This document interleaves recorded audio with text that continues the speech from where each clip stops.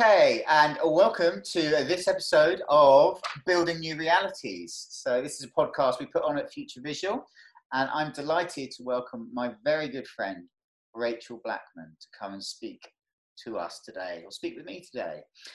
Rachel is a dear friend who I sort of regard as a bit of a polymath, in that she's highly skilled in lots and lots of areas, and most of them are sort of around intuitive wisdom. So I'll just give a bit of an outline to some of the things Rachel's done. She is an actress, a director, a somatic educator. She is a deeply sort of intuitive body worker as well. But we'll get into that. She has a company called Vibrant Body Worker. And currently, I believe, Rachel, doing training for Feldenkrais. I've probably pronounced that completely wrong. I'm going to call it Feldenkrais, International Teacher Training. So, yeah, a range from actress, director to body worker. Thanks, Rachel, for joining me today. You're welcome, Tim. Lovely to join you. Lovely to be invited. Excellent. So the sort of purpose and premise of our podcast is called Building New Realities. Yeah. So I think we're on about podcast number 6 now. And obviously, you know, I work in VR and immersive technology, and our premise in working in that field has been sort of providing access to situations and scenarios that are difficult or too expensive to create in real life. And, you know, that's on the back of some of the work I did in entertainment, which was about providing big, immersive, kind of special moments for connecting with people and really transporting people for in a sort of defined period, you know, a sort of 2-hour show. That was what really interested me, was how the visual image and the environment you create could kind of transform people's experiences. So then moving into VR, there's been elements of that. We sort of applied it in quite a corporate way to begin with, obviously, as we were sort of trying to find our footing with clients, and that was providing training for high risk, high value areas. But again and again, you know, the theme that comes up is embodiment. So the reason I wanted to talk to you today, or one of the reasons, is I know you're very skilled or very interested, a student of embodiment, I should perhaps say, because anyone who's deeply skilled at anything remains a student of it for most of their life. Good point. Yeah. And so, yeah, just sort of talking to you a bit about embodiment and perhaps your journey from actress, director. Actually, when I say actress, I've got to mention that you were, of course, in The Matrix. I was. You're right. Not only that, Home and Away. So true.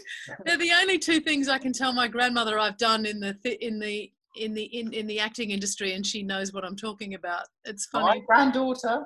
Yes. So what was your journey into acting then, Rach? Oh, into embodiment or acting? Well, I'm making an assumption there that acting was your first stop before you got into embodiment. Well, it's interesting because I had I have a background before I became an actor. I did an awful lot of very, very physical stuff. So I'd done 14 years of classical ballet, loads of gymnastics. It was very physical, I guess, as a lot of Australian people are, outdoors a lot and falling down and getting up again, you know, and very physically expressive. And it wasn't really until I came and trained as an actor. I did 3 years of acting training at the Western Australian Academy of Performing Arts, and the foundation of our actor training, the movement part of our actor training, was the Feldenkrais method, which up until that point I hadn't heard of before. And when I first turned up to train as an actor, I walked like a duck because my main movement practice had been classical ballet. So my feet were turned out and my back was like a rod. And I had, you know, you can imagine that. Shuffle forwards then, your feet sort of made these small actions going forward. Yeah. And I thought that was neutral. I thought that was normal. And then my movement teacher kind of told me I walk like a duck and helped me discover some alternative ways of sitting, walking and standing. And that was my first entry, really. That, as well as Alexander technique, were my first gateways into understanding that I could make choices about how I am in my body. So when we're an actor, we need to know about how to change how we are in order to inhabit different states of being, right? That's a kind of really core part of being an actor. And so it's very, very hard for you to inhabit a whole bunch of different physical possibilities if you're stuck inside a rigid sense of yourself. And I guess that for me, what embodiment means is how we're doing what we do. So if you've got some range and choice in how you're doing what you do every day, then I'd say that's touching on what embodiment means to me. How am I doing what I'm doing? And can I bring choice to how I'm doing what I'm doing? So it means that we can kind of develop qualities and develop ways of being, really, with consciousness. And that was a real light bulb moment for me and really influenced the kind of actor I became, because I'm a very physical performer. And that really informs a lot of my thinking about performance generally. And and it led me into a whole bunch of other investigations about possible applications for actor training tools, ways in which these techniques and tools could be applied in other aspects of life. That's interesting hearing you talk about the first stages of actor training. It's something I used to think about, actually, but I haven't thought about for a while. Like how much of it is kind of cerebral versus how much of it is felt. And I'm thinking about it from the novice kind of experience, like when you first turn up at your acting course. That would have been perhaps something as a young person I would have thought, oh, that'd be really interesting to do. And then would be like, no, got to do something sensible. That worked out well. Love you.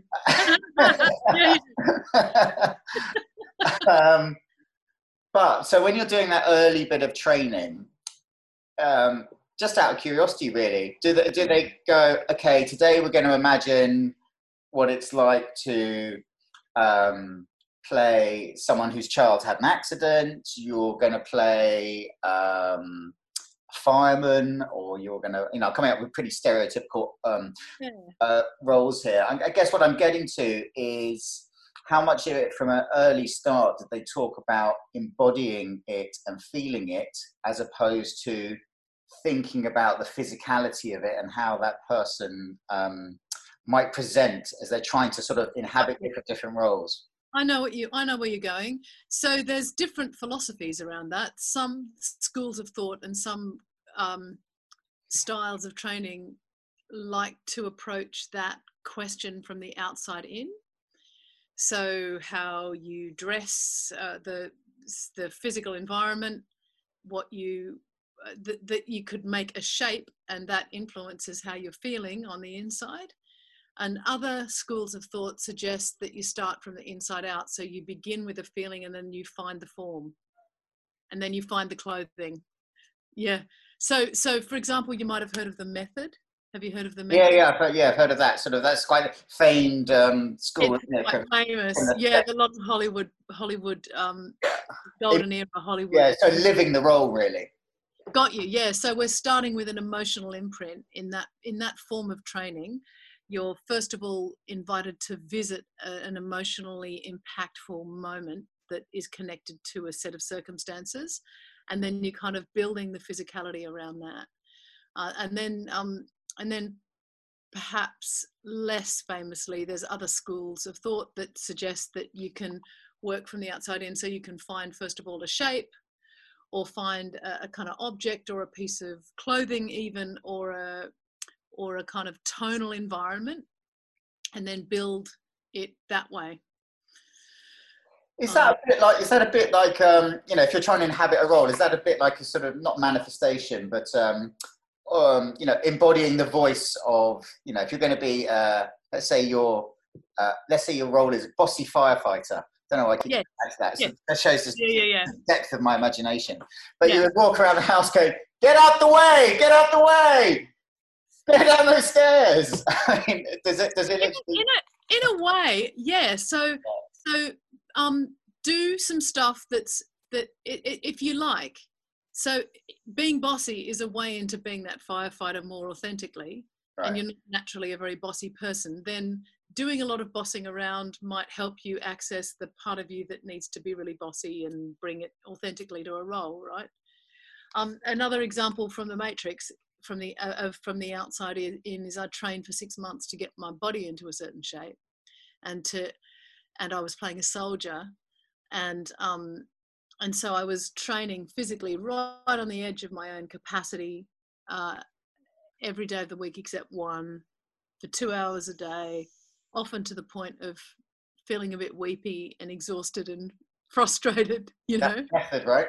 Yeah, right. But what it built, I sort of felt like I knew what a soldier might feel like in my imagination. It sort of helped prepare me on the inside, and it supported my creation of the character because of the work I was doing externally. So interesting. So a lot of, or some of what's happening in VR and immersive technology is this sort of empathy piece. Yeah. And it had it was, you know, kind of like all things in VR, big sort of hype when VR got popular in sort of 2016, you know, people throwing around phrases like the empathy machine, which sounds a bit grand. But they were, you know, allowing people to be in other people's shoes, but with less effort, which is perhaps representative of our societies. So, you know, there were lots of pieces by the UN and kind of refugee organizations to put people in refugee camps and stuff like that. I you know, if it had a positive effect, that's great. In some ways, it felt like a little bit, you know, gratuitous. Like, you know, here's this very high tech bit of kit. Let's just throw you into a real kind of painful, nasty environment. A bit more shock-like. A kind of virtue signaling thing. Possibly. I mean, I guess at the time people were really hyping it as a genuine empathy machine, and it was a bit more, to me it felt a bit like refugee porn in a way. Like, look what we can do. We can put you there and take you out. Yeah. So, and I think that's just people were overplaying the empathy heart card. I think it was a bit cerebral along the lines of like, oh, look how clever we are. Yeah. But this ability to walk in other people's shoes or experience other scenarios very quickly and very powerfully is valid, right? So if you were training for a astronaut role and you wanted to experience a space station, that's obviously going to be difficult for people to train in, but by using VR, that is something you could get a feel for. So that's where this sort of crossover between embodiment and embodiment in environments that you won't normally have access to kind of plays with the embodiment where you're having to use a real cerebral effort. So cerebrally, we could sit in a room and go, okay, well, let's think what firemen have to go through and let's recreate those scenes. But VR, as with many scenarios, can kind of, when used correctly and not assumed to be the whole thing, because that's quite often that's the problem with new technologies, isn't it? It's like, hey, look, here's this thing that's the new thing now. We just do it like that. But when seen skillfully, I think as in lots of areas can have this sort of turbocharging effect. Yeah, right. Yeah, I mean, one of the most similar, from the really limited experience I've had of having my head in a VR set, the closest parallel I could think of was a kind of green screen, like, you know, when you're working on a green screen, and you're having to imagine a whole bunch of stuff that really is just, you know, not there.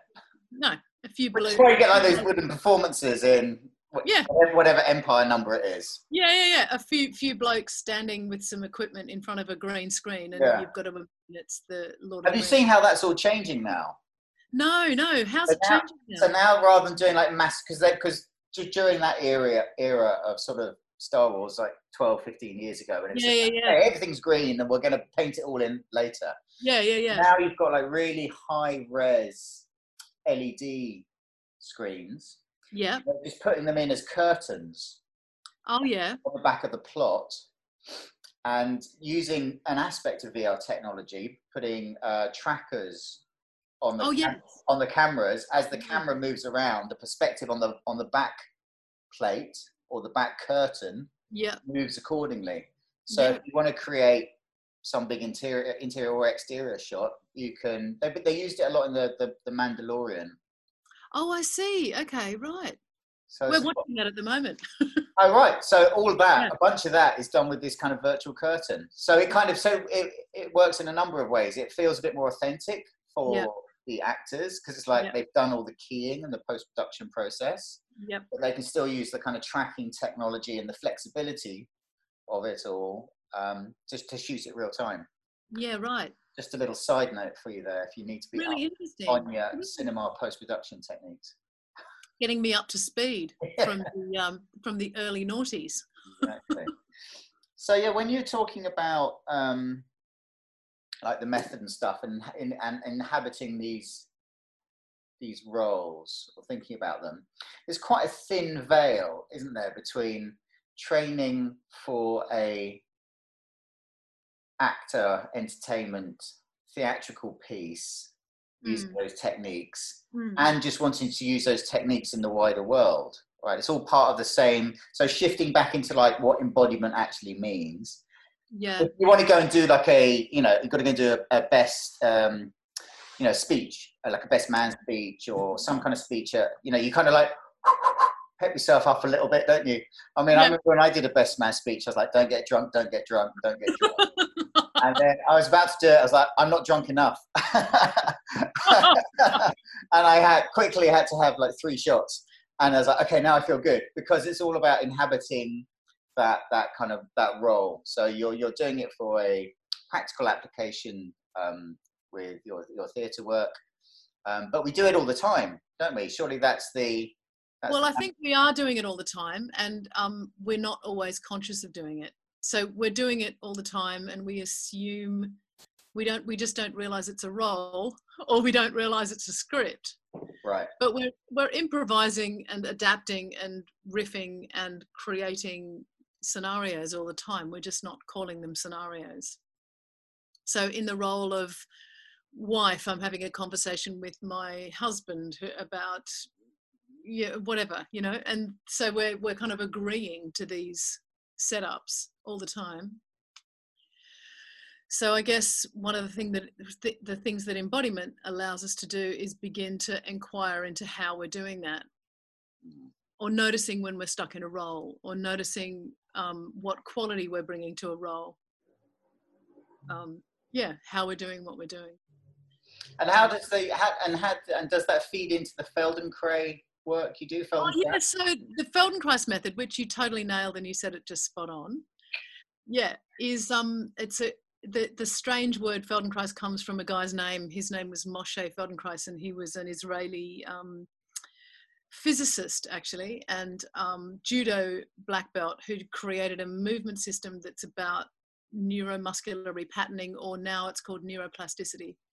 So it's about how we can relearn how we do what we do in order to have greater freedom in how we are in sitting, standing, walking, however we do what we do in the day.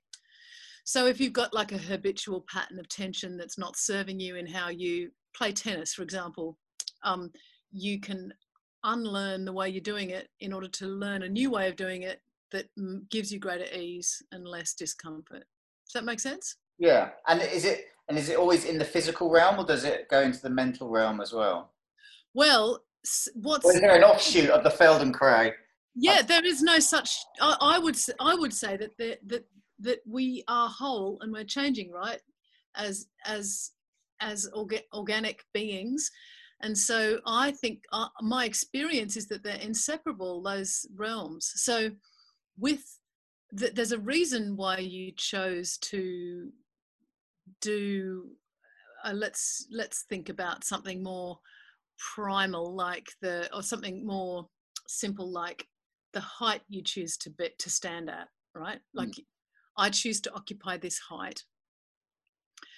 You don't realize it's a choice at a certain point. Like if you were, say, someone who grew up really fast, really young, like suddenly my stepson's the same height as me, and just 6 months ago he was really short, so all of a sudden he's tall. and that might not, say he meets with a shaming experience, or he meets with, he develops for whatever reason an idea that it's not very good to be tall, that it's safer being short. So he'll develop a strategy that might manifest as a physical strategy that helps him stay short. So what, stooping? Yeah, or something like that. Yeah, or for women, maybe protecting breasts, or not wearing shoes. Yeah, exactly. We've all got little choices. We don't realise they're choices, but they're sort of an aspect of keeping us safe and comfortable, right? Because we all want to be safe and comfortable. So what the method will teach us will be how to stand at our full height, for example. And of course, when you do that, you meet the strategy that you chose to keep you small. And that is emotionally and spiritually challenging, right? And mentally challenging too. So I don't know if that helps. Yeah. So you're saying that lots of mental habits are held up in physical posturing. Yeah, mental, emotional, spiritual, I'd say. Yeah. Yeah. What's been your sort of most in your embodiment journey, and this includes like your body work you do, yeah, which you're amazing at, by the way. Oh, thanks, Tim. It was amazing at body work. So if anyone needs to talk to a ninja about it, talk to Rachel afterwards. Thanks, Tim. Yeah, so what would have been your other interesting areas of embodiment? Sort of, Feldenkrais, I can't pronounce it right now. You're doing great. Feldenkrais. Feldenkrais. So Feldenkrais is obviously a school. Can I share an anecdote for a moment? Yeah. My husband said, it's a 4-year training, the Feldenkrais teacher training. And I was 2 years into it. And my husband said, so what's it got to do with Jesus? Oh my God. Because he thought I was saying Feldenkrais. He saw me rolling around on the floor doing slow movement and couldn't understand the Speaking in tongues. Yeah. So are there any other sort of theories from embodiment world that really stand out to you as schools? I do a little thing where I try and get some theories or some book recommendations. Obviously we'll go on to books, but let's stick with this at the moment. What else has come up in your journey?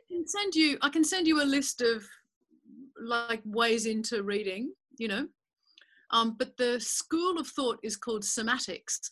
Oh, yeah. So that's different to semantics. Semantics is meaning in language, and somatics is the felt sense of the body. So soma, meaning the experience of being in a body, and somatics being the science or the exploration of that. And it's a very, very broad field. So the fields that look at neuroplastic change, like Alexander technique and Feldenkrais method and Hanna somatics ways, that's one kind of branch, I guess, of the field. Martial arts is another massive branch. Performing arts, I'd say, would be another massive branch. I'd say elite athletics. More and more is entering that realm. So it's about looking at how you could kind of maximize human potential inside the way someone's doing what they're doing, like running 100 meters. That you can't really you can't avoid the conversation of how they're doing what they're doing, and refining it. So somatic it's related to the body. Is it related to the sort of the structural chain of the body, or does it include things like breathing? Because if we're going to start pulling it all apart, breathing becomes like a massive thing. Well, breathing happens anyway, and one argument would be that it becomes embodied if we give it our attention. Yep. So it's happening anyway, and we give it an intention and our attention, and then suddenly it becomes a participatory act. So one argument would be it's the difference between giving something our attention and it happening anyway, happening automatically. Automation. Another argument would be the opposite of objectification culture. Ooh. So objectification culture. I know, I should know what that means. I'll tell you what I think it means. So you're standing outside of yourself, judging yourself about how you look. That's objectification culture. And you're saying somatic practice is the opposite of objectification culture. Yeah, so somatic practice is interested in the felt sense of being in a body and how to make that an enjoyable experience or to bring aliveness to that experience. So rather than standing outside ourselves and judging ourselves about our form, like I'll tell you an objectifying comment. I really need to lose weight so I look like this picture in a magazine. That's an objectifying comment. I understand that one. Yeah, right. Women do. Or I really need to look a certain shape, or I need to have a better tan, or why don't I look more like that person, or why don't I have more of what that person It feels like, in the way that I know you, it feels like a lot of what you do is at the opposite of objectification culture. I think so. I think it's really core to what I do. Yeah. Because you're more than happy to stand on stage on your own. I've always been struck by how you're happy to reveal sort of, I'm going to say insecure characters, insecure, terrified, not terrified, that's not right. You'd be so happy to let the inside come out. Like when saw you do some, your first stand-up shows on your own, you're all about like letting those nervous, unseen bits come out. Yeah, right. That's a big part of what I'm really attracted to performers that allow life to be alive inside them. So we're not watching someone do a good technique. Yeah. We're watching them, or we're being with them whilst life is happening in them. Cool. So, and I guess like in terms of VR, that's what you're going for, right? You're going for creating. It's very interesting because VR is a completely immature. I was going to say immature art form. It's a very early stage of the technology, and it's not on the road even to becoming an understood art form yet. Right. The experiences is also kind of new and evolving. Yeah. But there is this capacity for it to evolve into a tool that will work with our kind of awareness, and will work with our cerebral ability to create an intensity of experience. So one of the partnerships we've just done is with HP, and they Hewlett Packard, and they've got a device that basically has got a bunch of sensors on it, and it feeds back your environment according to the biophysical stimulus that you emit. So, in some ways you could control that environment. You could either be subject to the environment and just let your signals be read. So it's like, well, when we put you in this environment, your body temperature went up, your heart rate started increasing, blah, blah, blah, blah, blah, and just give you a report. But then you can also feed it back into the environment. So could you give me an example, as a stupid person who isn't a VR person, could you give me an example of how that works? Well, on a sort of mundane level, it works. Is it a haptic signal? Well, it's like an electric. Like electromagnetic. Yeah. Electromagnetic sensors in the headset. Oh, wow. And there's so many kind of like signals going on from your skin, as you know. There's so much kind of electric pulsing going on that it gives a picture of how you're feeling. Wow, that's fascinating. Yeah, so at a mundane level, if you're training someone to be a firefighter, yeah. you could you can see how someone reacts when you put them in a room and the microwave explodes. How do their signals go off the charts? Do you basically use it as a point of observation for them so that you can tell them, okay, well, when you did this and this action, this is what your biosignals did. So you can use it either in a kind of like pre-selection way, like let's see who has a natural capability for dealing with highly stressed environments, before they've really had much training at all. Or when people are kind of qualified, you can use it as an ongoing training tool. So that's like in a mundane way, because you're applying it to high stress scenarios.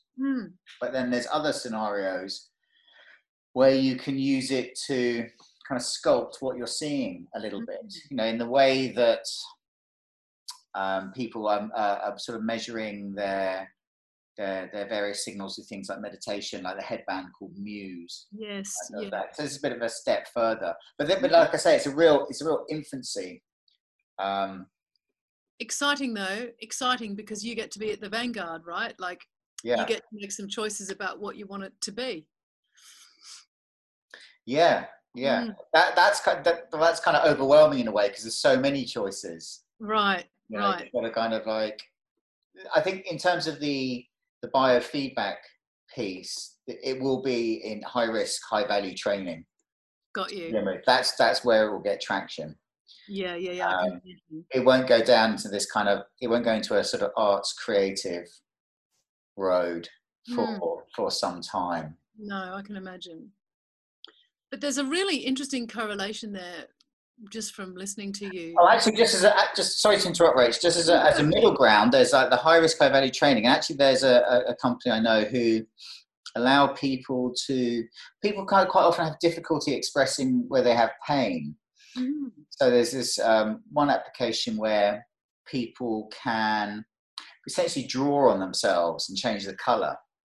So they can go, and change the kind of texture of the image. So it could be spiky, it could be dots, it could be flat, and they can kind of paint a map of themselves to show how they're feeling. So I think that's quite an interesting. Really interesting. And is there a therapeutic application in the sense that they can change, say something spiky and red, they can make it smooth and blue?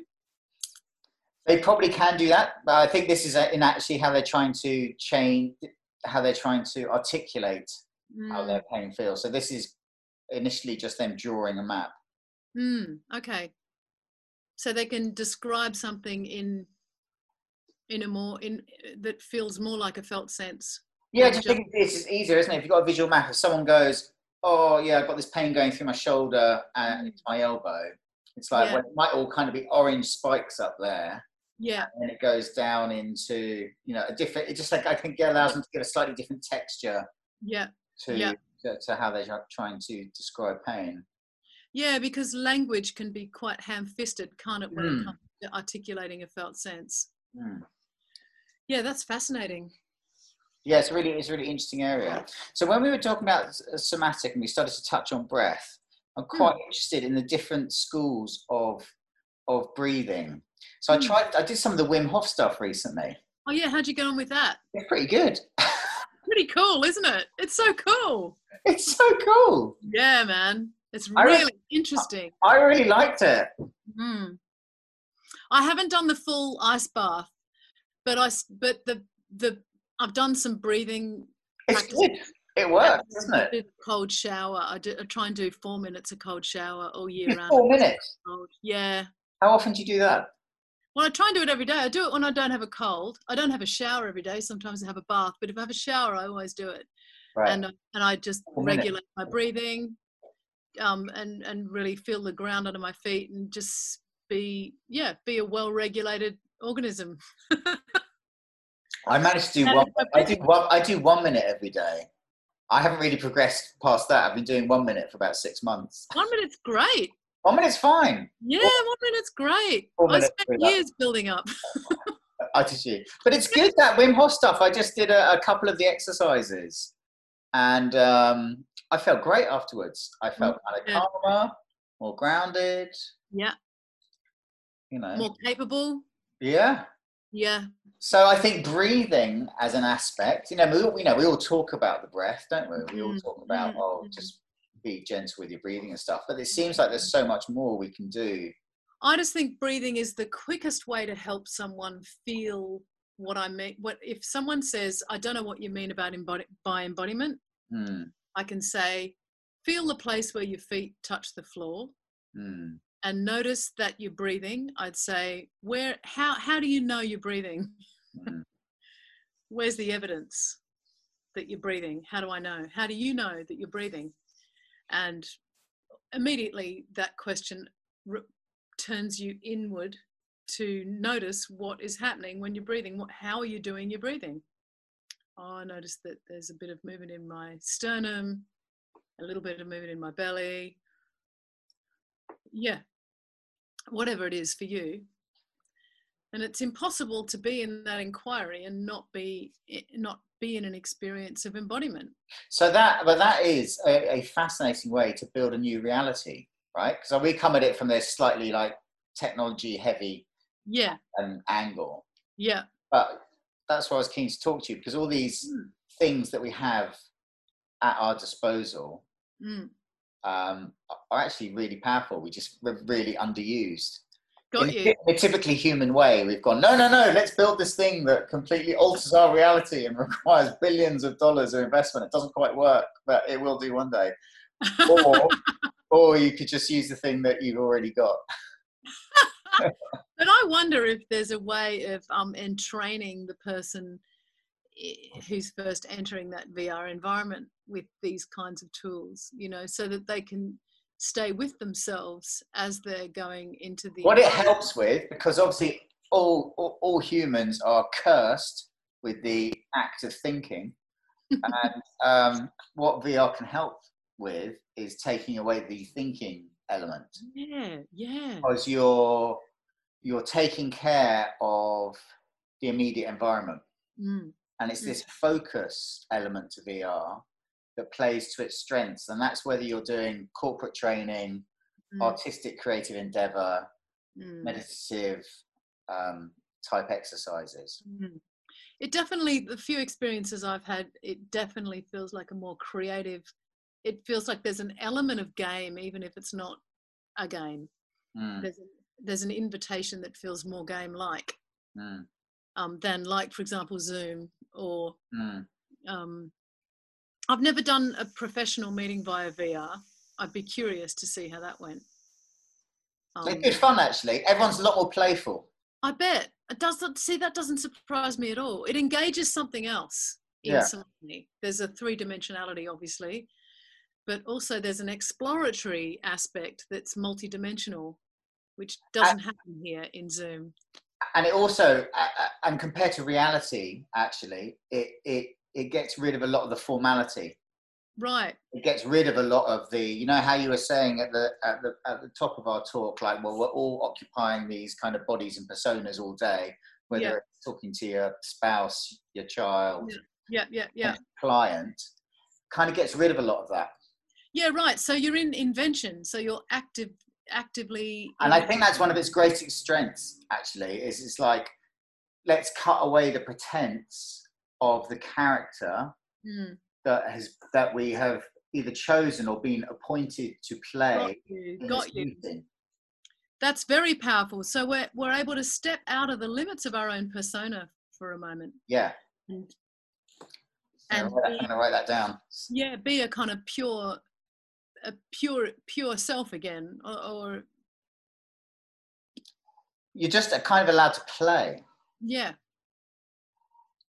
And it brings back. We're not limited by the same social agreements or culture. Correct. Yeah.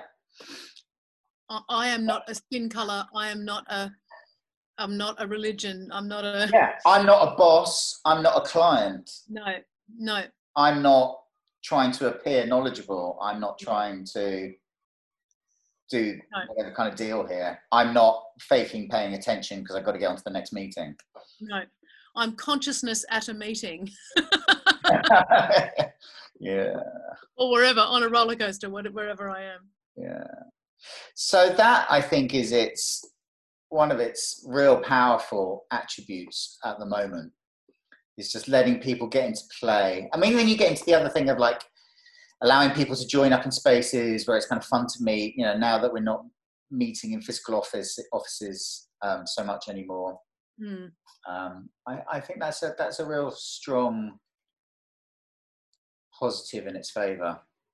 And I also wonder if there's not, I haven't experienced a meeting context like I said, but invention present just innately by the form, if there isn't also a capacity for more sensory, a kind of, because it's engaging a motor sensory cortex. It's engaging our motor sensory cortex, isn't it? I don't know. I've never heard of that. Well, I won't pretend to, otherwise I'll end up in all kinds of... Okay, so this is interesting. What's it called? Engaging the what? So we've got a motor cortex and a sensory motor cortex. Sensory motor cortex. And that's the parts of us that govern movement. Yep. In the brain. And in Feldenkrais, we teach that if you can't physically achieve a movement, yep, but you can imagine the movement, you can imagine doing the movement. If you can't imagine doing the movement, then you definitely won't be able to achieve the movement. But if you can imagine doing the movement, then part of your motor cortex can work out the physical trajectory of it. So neuroplastic change is possible simply by lying on your back and imagining you could do a whole Feldenkrais lesson and wake up and you will feel different simply by doing it all in your imagination. How crazy is that? But it's true. And that's because when we're preparing for a movement, on a micro level, all of the synaptic connections are happening that would be happening if we were actually moving. So this is getting us back into one of my favourite areas in terms of building new realities, which is I was going to use the manifestation word, but what's wrong with that? Too hippy dippy. Well, it has a slightly loaded word, I think. But when you talk about it in the way that you just have done there, and keep it with movement, you know, it kind of makes a lot of sense. But it's really at the heart of all embodiment, isn't it? Manifestation. You're thinking about a set of things, a set of outcomes that you want to happen, and this neuroplasticity, or this perceiving of outcomes you would like to happen, will have an impact on the outcome that we experience in reality. Yeah.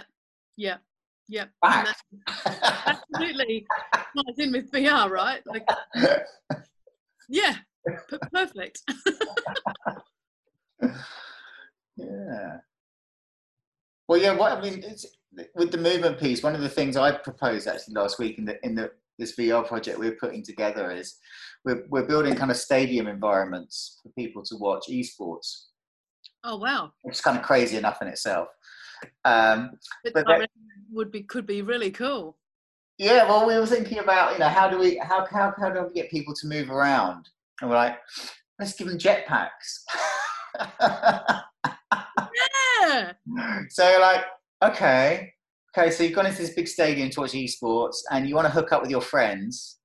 And so you can find your friends on the menu that you've got in your hand. So it's like create a bubble amongst your friends. Yeah. And then you basically hit assemble, and all your mates whoop, all teleport to the same space together. And then you're like, okay, well, how do we get around? It's like, well, let's buy a jetpack. They're only 99p. That's a great idea. I so want to do that.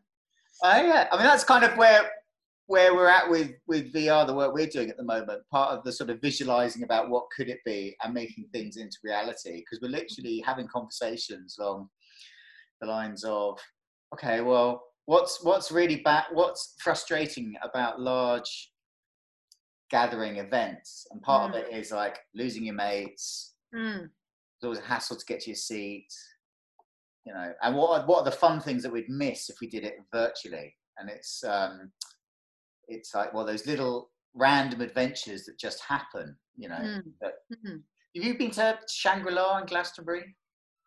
Do you know, Tim, I feel terrible. You haven't been to Glastonbury? I've never been to Glastonbury. Right, it's over. Sorry. Closing the school. What a fail. Well, you'll enjoy it when you do go. And it's a bit like that then, is it? No, there's an area called Shangri-La. And Shangri-La kind of is what happens when everything else closes. You'll be more than familiar with the type of scenario I'm about to describe. Yeah. So, but it's really well done, and it's loads of artists. So you'll have like the fuselage from a plane. You'll have, loads of kind of Joe Rush, Mutoid Waste kind of installations, proper craziness. It's great. And it kind of gets crazy at about 3 a.m. Yeah, I bet. And normally the kind of crescendo after like 48 hours or 72 hours of being at Glastonbury. And you have these crazy nights, and you kind of you leave there about between 7 and 9 in the morning if you're lucky, sort of 4 or 5 the next afternoon if you've got a bit waylaid, and just kind of loads of magical things happen. And obviously this year Glastonbury was closed, but some people, an arts group, they built a virtual version of Shangri-La. Wow. And they actually completely recreated it very faithfully. So they rebuilt Shangri-La, had its couple of stages, had all the art stuff in there, and you can access it either via laptop or via your VR headset. And they had the normal roster of DJs playing. So you had Fatboy Slim playing, you had Jamie Jones, you had Seth Troctos, all the sort of DC-10 crew. And we're like, okay, well, we'll give it a go. And I bought another PC home, so we had 2 headsets in this room. And we went in there. I went in with the guys from work on Friday afternoon. And pretty quickly, it was like, oh, we're in Shangri-La. Really? Yeah, it was like, wow. But it was 5 in the afternoon. But it was then even better because you're like, okay, well, I'm just going to change the way I look. I'm just going to change my avatar. So I became a shark with like a big tongue hanging out my mouth. And we just kind of, hanged out with the guys from work. And that was 5 o'clock. They went. And then some other people came around the house. And in fact, Fatboy Slim came round. Norman came round. Yeah. And we went in there together, and we were just having random conversations with people from, from Miami, from Texas, from Colombia. And they were like, is this what Glastonbury's really like? And we were like, yeah, it's just like this. And we were in there for a couple of hours, came out about 9:30, and we're like, time for bed. And then some other friends came around the next evening, and had a similar kind of experience. Everyone was like, wow, it was different. You weren't like, oh, I've had you did feel like you'd had a Shangri-La experience. That was the whole point. You didn't feel like you were muddy and dirty and grimy like you did a 4-day rave, but you had gone in and very quickly had the cerebral experience of, great, I'm a shark, and Miri is dressed up as, she looks like something from all Bassett's All Sorts Sweetie mix, because she's got a big smiley head. And we had a really funny hour and a half. And then we took Blaze in there, and who's my daughter. So I would say that's not just a cerebral experience, because in order to have the perception of moving, you have to engage your vestibular system and your motor cortex. So the vestibular system is the system of balance. When the vestibular system gets off, we get sick and we lose the ability to stand upright. So we need that. I think the idea that we are separate from our bodies is a delusion, actually, that in fact, like at one end of the spectrum, I might argue that there's no such thing. Even a cognitive function is still embodied. No cognitive function exists free of the body. There's no such thing, right? So so the split, the Cartesian split, I see as a total falsehood. I don't see it as the truth. It's such a strange, false, artificial is the better word, dichotomy. So you're describing the thing you're describing about Shangri-La. I find that so fascinating, because how do you get a sense of momentum? You get a sense of momentum because you're making choices about where you're going to move, right? What you're going to look at, which is totally your motor cortex being engaged. Well, perhaps that's where the really strong first wins will happen, where we're not going completely out there with the VR environment we're trying to build. It's like, no, we're just recreating something that we all have a common language and context with. Yeah. Actually, it's up at the scale of peak experience, because when you do those things in real life, you're like, whoa, that was interesting. Yeah. But they're kind of much easier to access now. You know, we can just go and jump in. And there's some other really interesting observations, like Miri and our friend Tracy were in there together, and they were in like some jungle room where the jungle beats were flying, and some MC was chatting them up, and Miri was howling with laughter because it was totally ageless as well. Yeah. Like normally if she'd gone into a kind of jungle underground club, obviously she spent a lot of time in those, but now she might be like, oh look, there's the middle-aged mum, but it was who are you? And then Blaze came in, my 10-year-old daughter, and she was sort of teleporting over the scaffold, and I was like, I can hear people swearing, get her out of here. But this ability to sort of access environments that we already have a common language for, that are already peak experience, so perhaps where this kind of first crossover between embodiment and VR will happen. And another thing that you've just touched on there that I think is very interesting, Tim, is the idea that it's healing for us to spend time with other people, right? Mm-hmm. And there's, in this time of coronavirus, where we've been with this sort of two-dimensional limitations of how we can engage with each other. Yeah. The possibility, like what you've described there, to me, is a really rich social experience. It's a really rich, interactive, social, communal experience, right? Yeah. And that's such a gift. VR has that gift in a way that other technologies just don't. Well, that's right, because when Miri tried our product, Vision XR, with someone from work, a guy called Ben, and Ben just passed her a couple of things. She hadn't tried it for a while. She came out, she goes, wow, that was amazing. It felt like I actually had contact with Ben. Yeah. So this ability to have contact. Which area of the brain is it that fills in?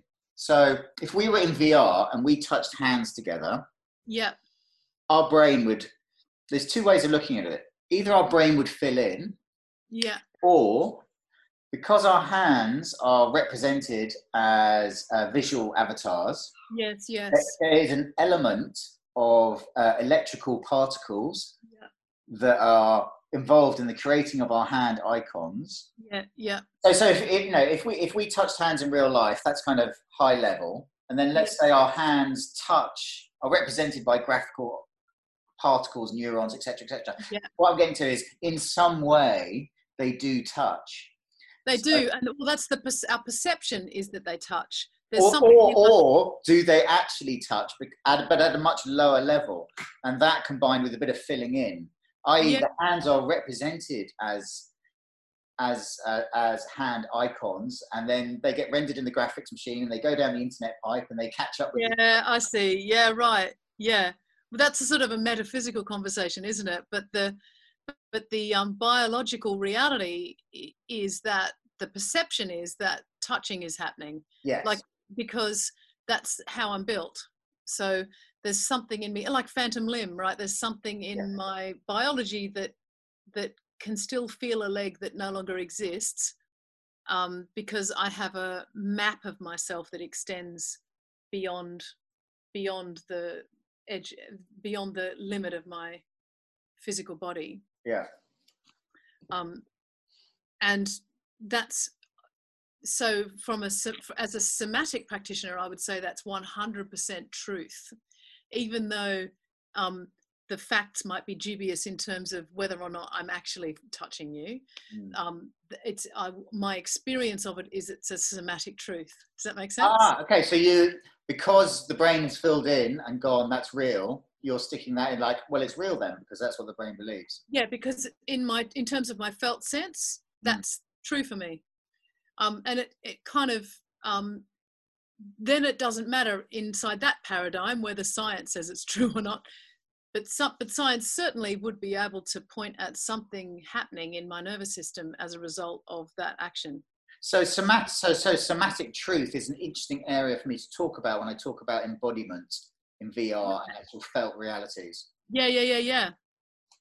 Because a felt sense would be a legitimate thing to be studying in terms of your client's experience, right? Yes, because that's what they perceive. Yeah, right.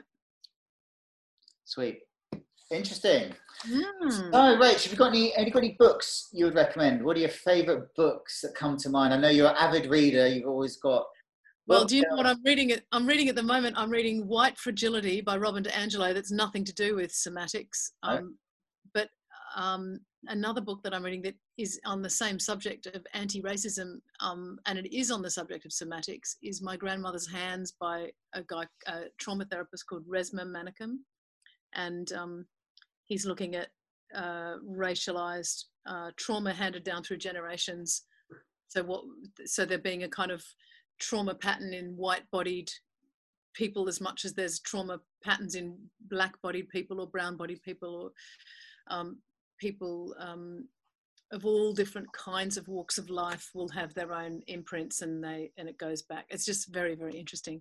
But he's looking at how we heal racialized trauma at the level of the tissue and at the felt sense. So heal it biologically. Wow. Rather than getting into discussions about who's right and wrong and how to change our thinking. Yeah, because that's not going to help. But is it kind of all ethnicities trauma, or is the focus on racial trauma? Well, one of the things he's pointing out is that there's no only a traumatized body can objectify another human.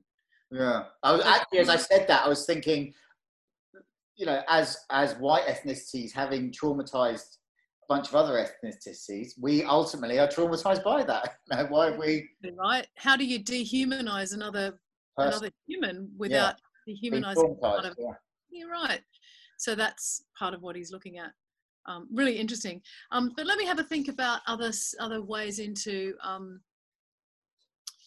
other books. I might have to, I'm not great at thinking of lists of books off the top of my head unless I kind of sit down and, so what I'll do, Tim, is I'll send you a list of, you can add some links to the podcast, is that okay? Yeah, of course. Okay, cool. And is anything, how's I know theatre world's been tough this summer. Well, yes, so everyone's having a very tough time in theatres, and it looked like for a while theatres were going to close down. And then Boris announced a big care package for the arts, and everyone breathed a sigh of relief. But I do think there's an opportunity in this time to reconfigure how we're thinking. It's so interesting to talk to you, actually, because what I'm thinking is that there needs to be the emergence of a third form. So we've got live theatre, and we've got televised live theatre that ends up in the cinema, which is effectively just a kind of well-shot, slightly edited version of a live performance, right? But I'm curious about the third form being using these technologies to engage a live experience. So live audiences turning up to a live performative experience that's created as a live. Yeah, it's created as a live event, and it's interactive, but has more filmic principles in its interactivity. And I'm just starting to, that's just starting to... You can do a search. Punch Drunk have just done a deal with Niantic, who are one of the big AR companies. Wow. I'll check that out. Because whatever they do will be pretty interesting. So yeah, there's quite a lot of... Really say again? I said they're going to do something really interesting with it because they're punch drunk, right? Yeah, exactly. Yeah. So there is movement in that space. You know, as you see people like Cirque fold, you know, obviously they're just going to fold the main company, but the kind of creative, for accountancy reasons, but the kind of creative passion and leadership is still there. Yeah. They're starting to create exploratory alliances with immersive tech companies. There's another one called the Museum of Other Realities that would be worth you checking out. I'll write that down. I was inspired by have you seen Nick Cave Alone? I think it's called An Idiot. I haven't seen it, but I've read, that what he's doing. And there's something about what he's trying to do there that I think is really lovely. And it's just him alone in a massive space, but it's using filmic tools to create a cinematic experience of what's essentially a live theatrical performance. But it's not made for theatre captured on film. It's made for film with theatrical, do you know what I mean?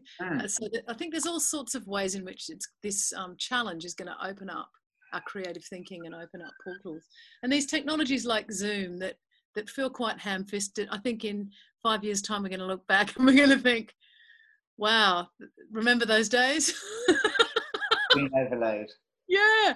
Well, just that there's so many more places the technology can go, I'm sure. And I'm not the person to invent them, but that's right. There'll be ways. All right, Rachel, thank you very, very much for joining us on this podcast. Thanks for having me. Thanks for having me. Wonderful to have a chat with you. Really good. Always good to have a chat with you, Tim.